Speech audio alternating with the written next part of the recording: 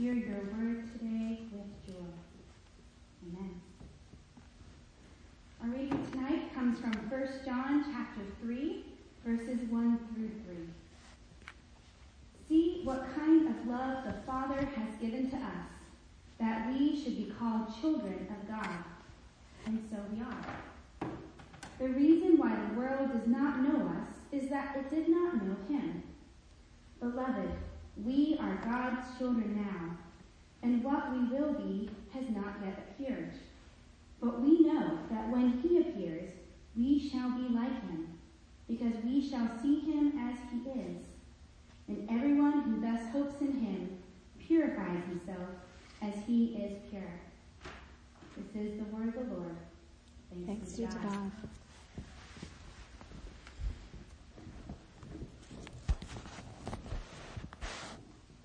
May the words of my mouth and the meditations of each of our hearts be pleasing and acceptable to you, O God, our rock and our Redeemer. Friends, we live in a world where a great number of people feel very alone. Many are marginalized by society. Many do not know where to turn or who they can trust to care for them. Many feel like orphans in this world. Sometimes that's because we feel different or weird for some reason. Sometimes it's because there are certain groups of people who just tend to be stereotyped or judged or excluded. Sometimes we feel lost or orphaned because someone we love and respect and look up to has died. And church folk are not immune to these feelings. Individuals get stuck with identities that the world assigns, like too young, too old, not pretty enough, not wealthy enough, bad neighborhood, minority. Congregations get pegged with labels like struggling church, old church, mega church, dying church. Even the church as a collective struggles to maintain its true identity in a world that is quick to lump us all together with homophobic picketers or racist gunmen or greedy televangelists or broken men who hurt innocent children. We in the church spend a lot of time feeling misunderstood, am I right? And every faithful person from our midst who dies feels like one step closer to closing our doors, am I right? All Saints' Day is not always easy for these reasons. Being misunderstood by the culture around us is nothing new. However, John's followers were struggling with exactly the same problem 2,000 years ago. And Jesus himself was certainly not a stranger to being misunderstood. And yet John gives us a choice here. We can let the world love and respect us, or we can live into the astounding love of God. You can't have both. When you live into the love of God that makes us special, set aside children of God, people are going to misunderstand you. Sometimes you might not even quite understand it yourself. When we embrace our place in the community of saints in God's kingdom, we remain a little weird, set apart. But what sets us apart is not the world's stereotypes or prejudices or sorrows or hierarchies. What sets us apart is the unbelievable love of God, because we are God's children not just now, but for eternity. That's what makes a person a saint. It's not about doing miracles or being extra pious or super charitable. It's about being one of God's children. If you are here tonight to live as a child of God, you, friend, are a saint. And All Saints' Day is a day on which we honor all of the saints. This means the saints sitting next to you tonight, as well as the saints who will be sitting here next to you in the next year and the next year, and all the way until the final redemption of us all. And we especially honor those saints who have already died in this life and moved on to eternity as a reminder to ourselves that we are not alone, and sorrow is not forever. We certainly do remember people like Francis of Assisi, who loved God's creation fiercely and who lived a life of simplicity and generosity.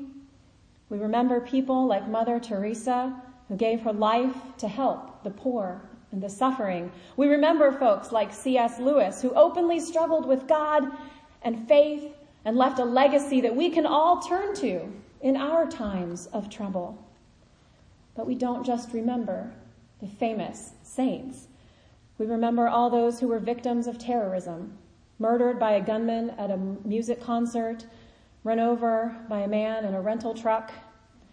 We remember those killed in natural disasters like hurricanes and floods and wildfires. And especially we remember beloved members of our own congregations who died this year. We remember Arlene Wilkins and Jean Hansiker and Jean Six. And it is in this remembrance that we declare some very important promises that God makes. First, we declare that we are all connected to one another as children of God through Jesus Christ, even in spite of and above and beyond physical death. Second, we declare that Jesus is revealed to those who are willing and faithful. And finally, we declare that in seeing Jesus, when he is revealed, we will be able to become more and more Christ-like right here and right now.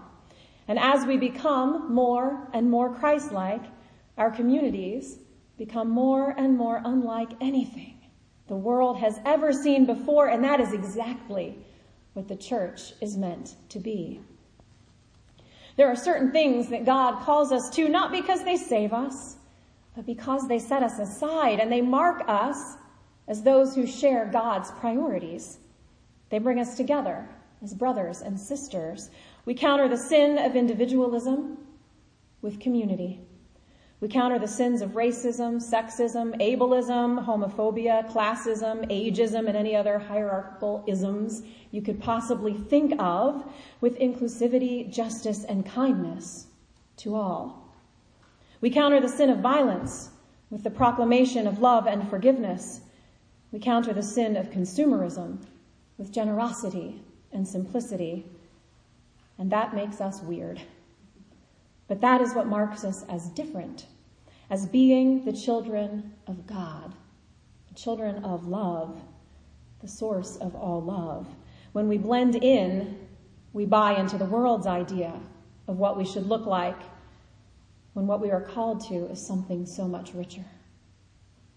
Sure, this church thing gets sticky and hard and confusing and complicated, but I dare you to find a human family that doesn't.